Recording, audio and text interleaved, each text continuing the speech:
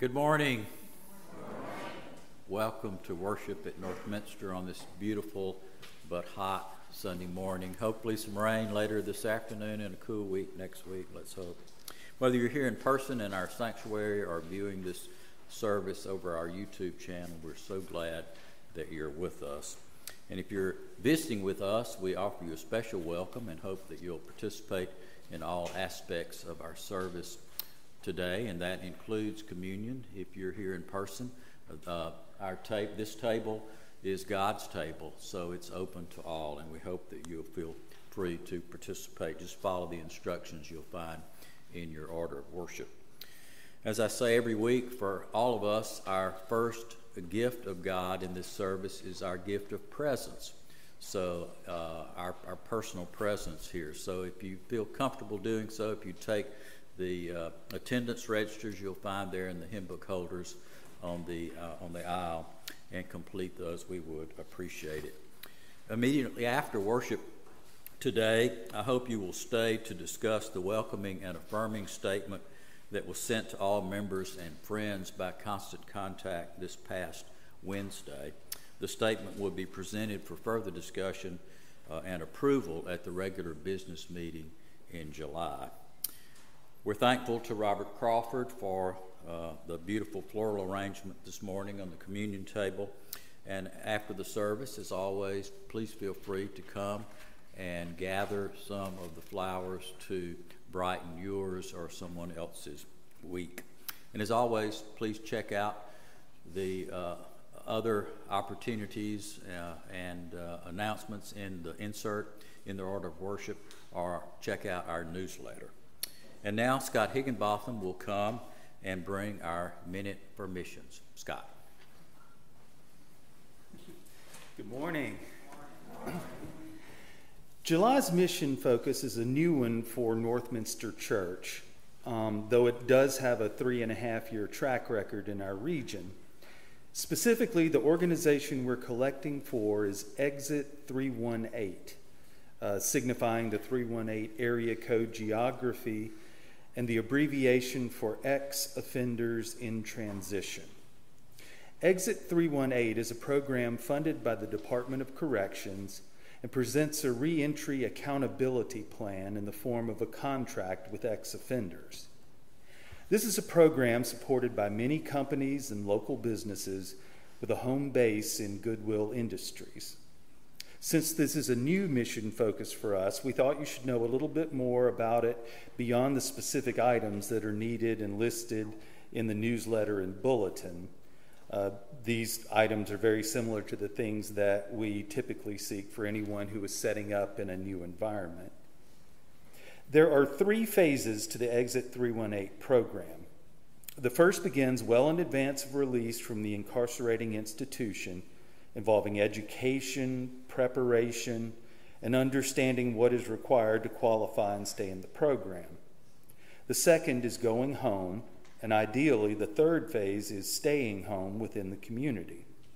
The program provides job placement, giving the released person a second chance in the work field, housing, where different organizations as well as individuals provide a room to stay in transitional housing or rental apartments, legal services for those who do not reoffend to have the possibility to have their records expunged, or help in reuniting with their children and families. Another service is transportation assistance. They also help with supportive payments such as rent, utilities, transportation, and other fees. Case management is the tracking and assistance given to prevent recidivism. The program is voluntary, and once the client is accepted into the program, weekly work begins in assessing needs prior to release.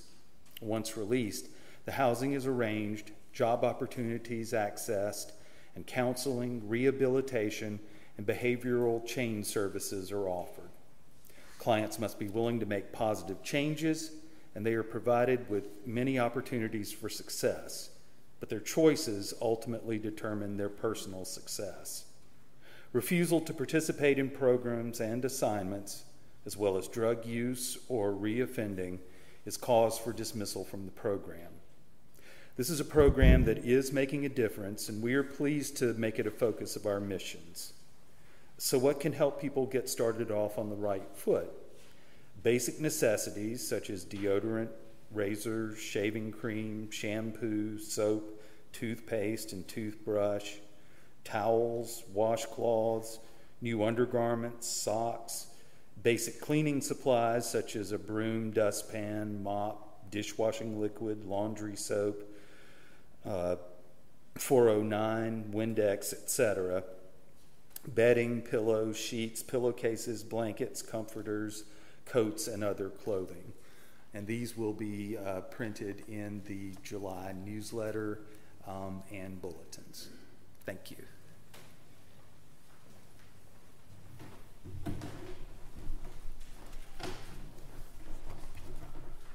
Let us worship God using the words in our bulletin. Beckoning God, you move in our lives. Inviting us on a journey to unknown territory. To listen for your voice and to speak your word. In a world that does not want to hear. Empowered by your Spirit. Grant us the courage we need. To journey, trust, listen, speak, and to be your faithful servant people. Amen.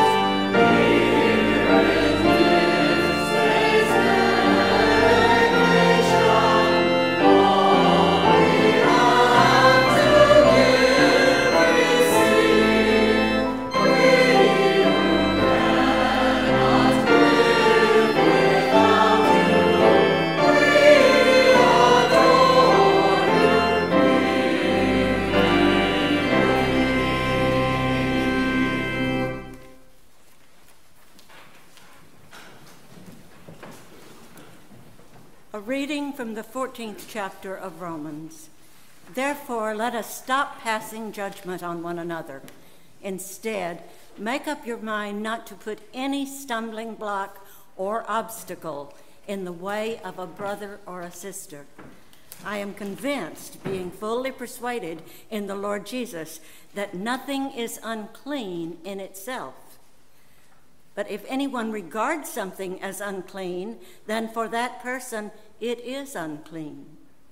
If your brother or sister is distressed because of what you eat, you are no longer acting in love. Do not, by your eating, destroy someone for whom Christ died. Therefore, do not let what you know is good be spoken of as evil.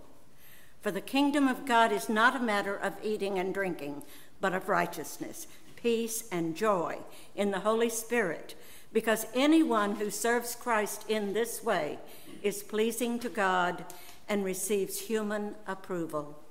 Let us therefore make every effort to do what leads to peace and to mutual edification. A word to the church. Thanks be to God.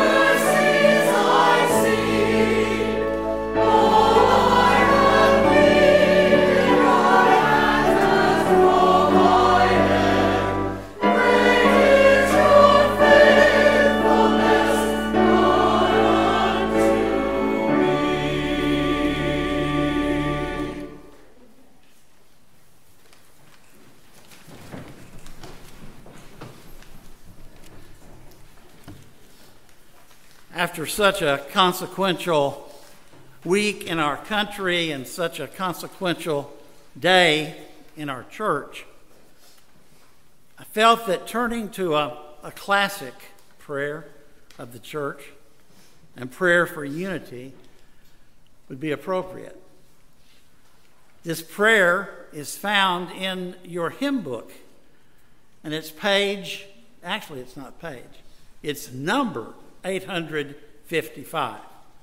You probably never turned to a number that high, so go ahead and start turning there, turning and turning, while the choir sings, turn, turn, turn. P.T. Forsyth, a congregational minister and theologian from Scotland, wrote this prayer. And it seems to me, even though he lived in the late 19th, early 20th century, the prayer echoes across those centuries. Let's make this an open-eyed prayer where you read silently as I read the prayer out loud. We beseech you, O God, for your church throughout the world. May it grow in the faith of the cross and the power of the resurrection. May your Spirit minister to it continually the redemption and reconciliation of all things. Keep it in your eternal unity, in great humility, in godly fear, and in your own pure and peaceable wisdom, so easy to be entreated. Make it swift and mighty in the cause of the dominion of heaven. Cover, establish, and enlighten it, that it may see through all that obscures the time, and that it may move in the shadow of your wing with faith, obedience, sacrifice, and godly power, through Jesus Christ, our sovereign. Amen. Let us stand to the reading of the gospel.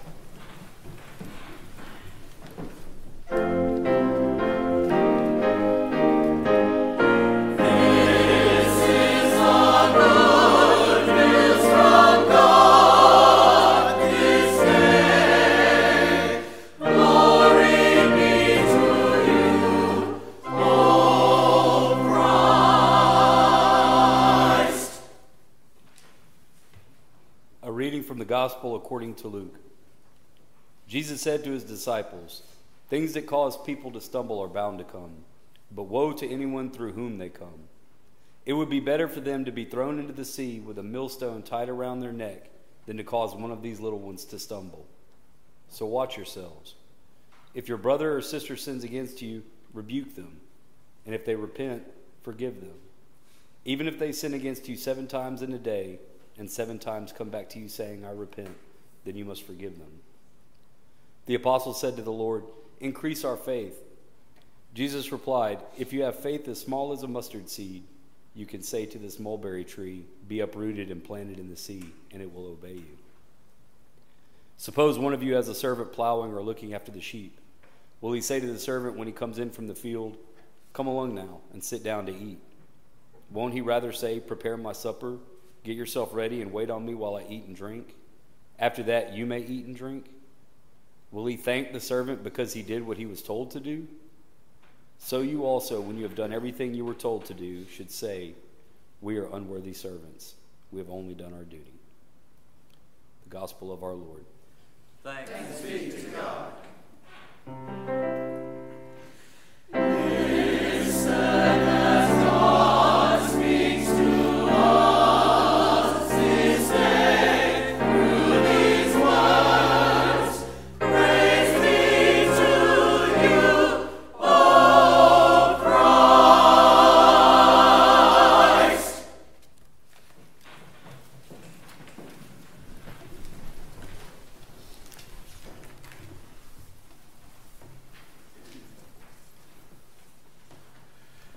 This is the last Sunday I'm scheduled to preach before the new pastor arrives.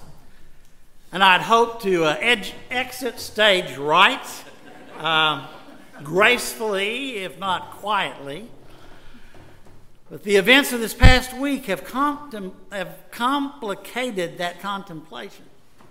Within the course of 1 week, the 3 biggies: the bipartisan gun control bill signed into law, our consideration of a welcoming and affirming statement, and the Supreme Court's decision on reproductive rights. You could not choose 3 more emotionally charged and divisive issues. So how can I preach on such controversial subjects? How can I not address them?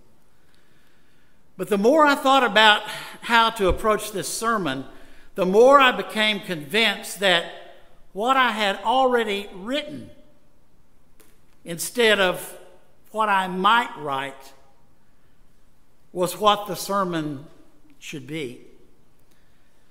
You may call me craven, or you may call me prescient. You see, This is it. The sermon, written earlier in the week with only the final application revised. Newsflash, folks, it's not easy to follow Jesus Christ. Now, going to church, calling yourself a Christian, that's pretty easy to do in our culture, but to follow Jesus, that's another matter altogether. And it would be so much easier to follow Jesus if it were not for all the other people who follow him with us, not so merrily sometimes along. It would be so much easier if it were just a matter of me and God. My God and I are doing fine. Sorry about you. It's other people that mess things up. I was working with a group of youth staying up all night at a church. It's called a lock-in. The adults refer to it as an adult torture chamber. Where in the lock-in, youth stay up all night in the church to bond, while the adults are in bondage to loud music, hyperactivity, and endless queries. These queries get especially interesting about the middle of the night. And on one such night, I happened to casually make the statement, you can't be a Christian by yourself.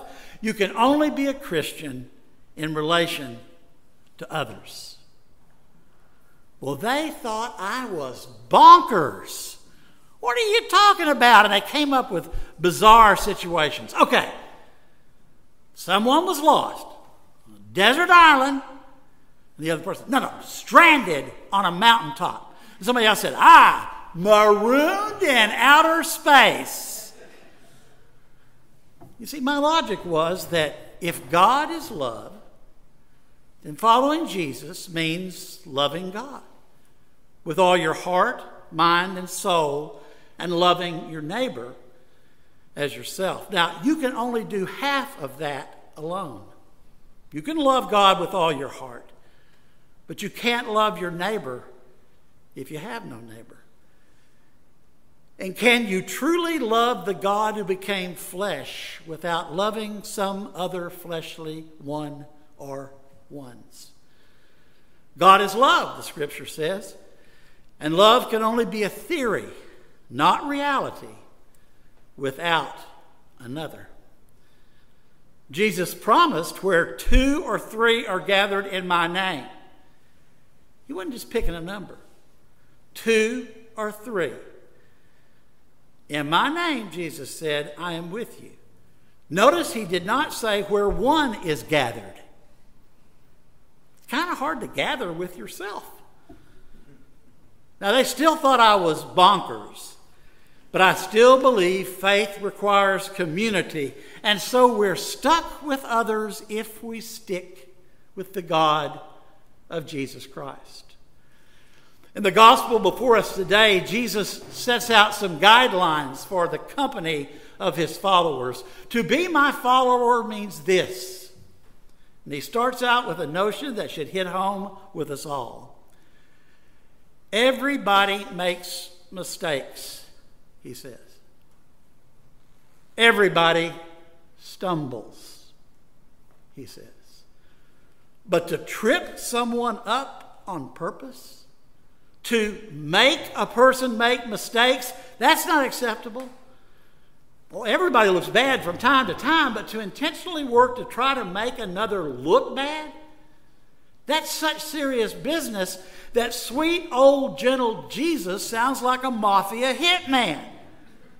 Anybody who causes another person to stumble, put him in concrete and throw him in the river. Jesus? He imagines a huge stone from the grain mill attached to the neck of the offender and sending the one who causes another to stumble in for a deep dive down. You beginning to feel a little tug of some weight? You hearing the sound of a little water lapping? You know, you may remember that I told you about my father's aversion to church, and I told you much of it grew out of the harsh religious experience. I didn't tell you about the experience that solidified him as an adult and his enmity regarding organized religion. After my conversion and baptism at the ripe old age of 6, my father had his own conversion experience on his knees in an alley with a bunch of church deacons. I can only imagine what those deacons must have done to get my dad on his knees in an alley. But he was excited. He had found that faith that he had always heard about and run from. And he attended church and Sunday school with gusto. But the excitement did not last long. A few months after his baptism, he went to Sunday school. The teacher called on him to read a scripture. Now, my dad was agonizingly shy. I'd never heard him speak in public, but he was going to try. He fumbled with his Bible, and he couldn't find the verse. The Sunday school teacher berated him, embarrassed him in front of the class, making him a laughing stock for not knowing the Bible the way a good Christian should know it. He left that class and never went back to church again except to hear me preach. It's easy enough to stumble on our own. We don't need any help. Here in worship, we're brought together to become one. I never saw my father gather at a communion table. But that table is the center of our worship experience as we look here. There it sits. Here we're called at this table to take care of each other, not to take each other on or take each other down or take each other apart. Here we are called for each other, to help each other, to keep us all stumbling on over every stone to the table. We would never be good enough to make it to that table on our own, only because Christ cleared the way, mowed down the mountain which separates us from God, that we can see the table, much less approach the table, much less partake of the gifts of the table, because the table of our Lord sits on level ground. We're all the same here in our sinfulness and in His forgiveness. Speaking of forgiveness, ouch! Jesus makes that pretty hard on us also in this morning's text. Same hymn, different stanza. How much easier would it be if faith were just God and me? God doesn't need forgiving, and I can easily rationalize a way to forgive me. But Jesus requires perfection in the forgiving of the imperfection of others. Jesus said, you must forgive 7 times a day, 7 days a week, 52 weeks a year. Are there any mathematicians in the audience? I dare not say what those numbers might be because I think I would get them wrong. But see, folks, doing that math is called biblical math. Biblical math means 7 is not merely a finite number, but 7 is a symbol of perfection. Your forgiving must be as infinite as the grace of God. No wonder the disciples scream in desperation, increase our faith. Come on, Jesus, we can't forgive like that. Not that often, not that consistently. We need more of what you've got to do that. We've got to have more of something to stop tripping each other up, actually causing each other to stumble. It's been great fun, and it's distracted everyone from seeing our own stumbling. But help us, Lord. Give us more of what we come to you seeking. Make us stronger. Make us powerful. you're all powerful, make us just a little powerful. Because what you ask us to do with other people being the way other people are, that's just too much. It's too much to ask for us to accept someone who disagrees with us so vehemently. It's too much for us to handle, to be around someone whose ideas are at odds with ours. Give us more faith. Give us enough faith to deal with each other. Jesus told them, you don't need more faith. All the faith you have, that's enough, no matter how much. It's not the amount that matters. Mustard seed faith can tackle mulberry difficulties. Ever see a mustard seed? You have to look real hard to see a mustard seed because they're so small. Ever see a mulberry tree? Mulberry, Arkansas used to be one of my hang-ups.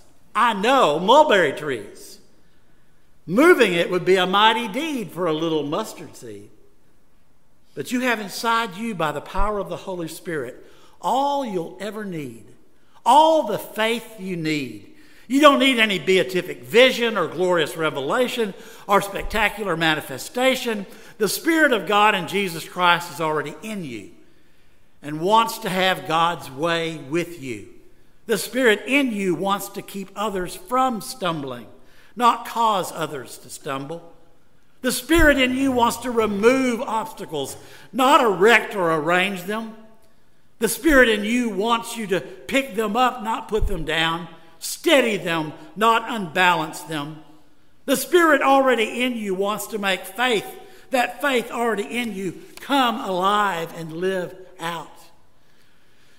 The Spirit wants you to carry a pardon, not a grudge, to restore, not destroy, to reconcile, not retaliate. The Spirit already in you wants to turn that faith in you into acts of kindness and compassion for others. Everyone needs to feel forgiven. So God had a plan. That plan was to make you and me and all others who gather in God's name into instruments of forgiveness. Forgiveness had to be more than a vague theoretical concept.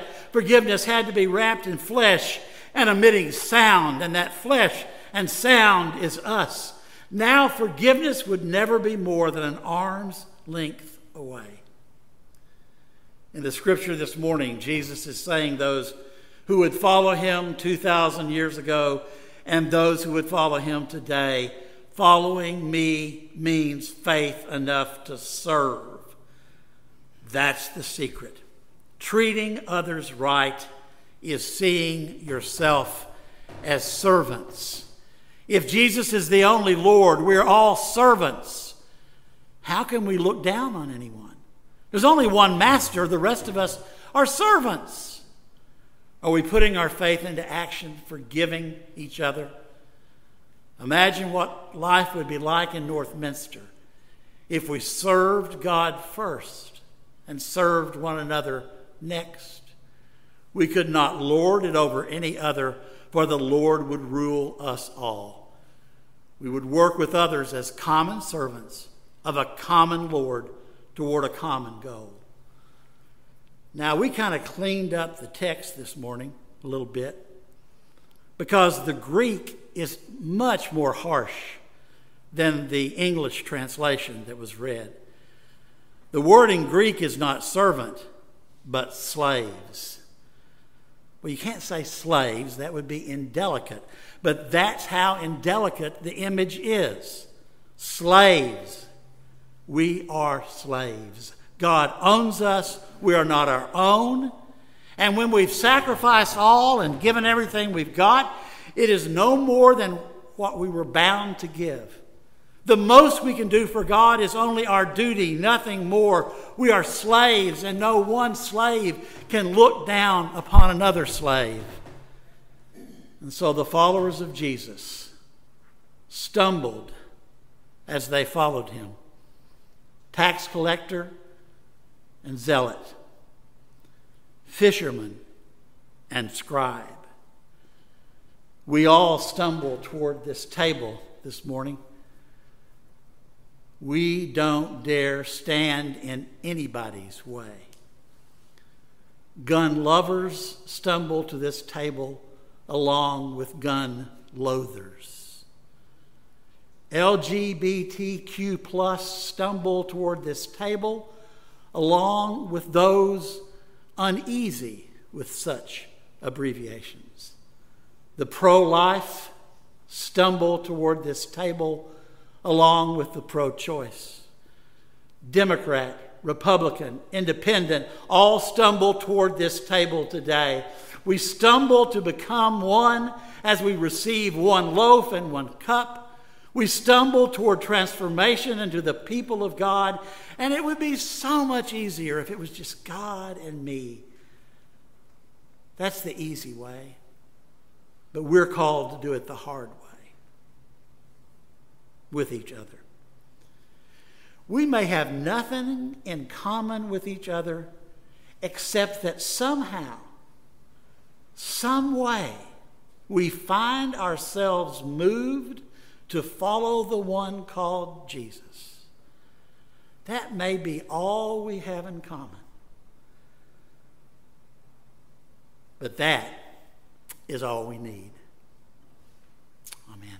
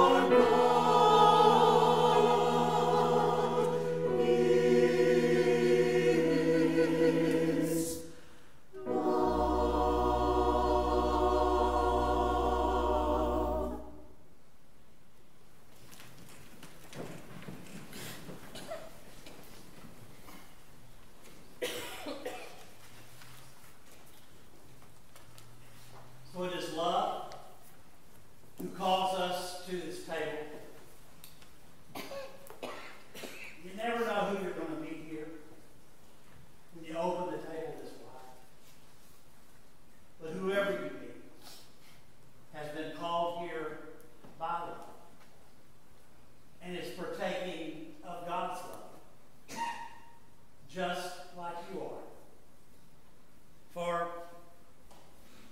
it was when he was with his disciples that Jesus took one loaf and he broke it and he said, "This is my body broken for you."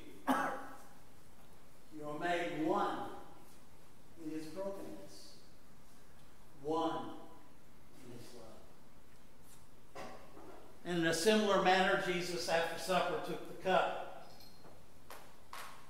And he said, "This cup is the new and everlasting covenant in my blood.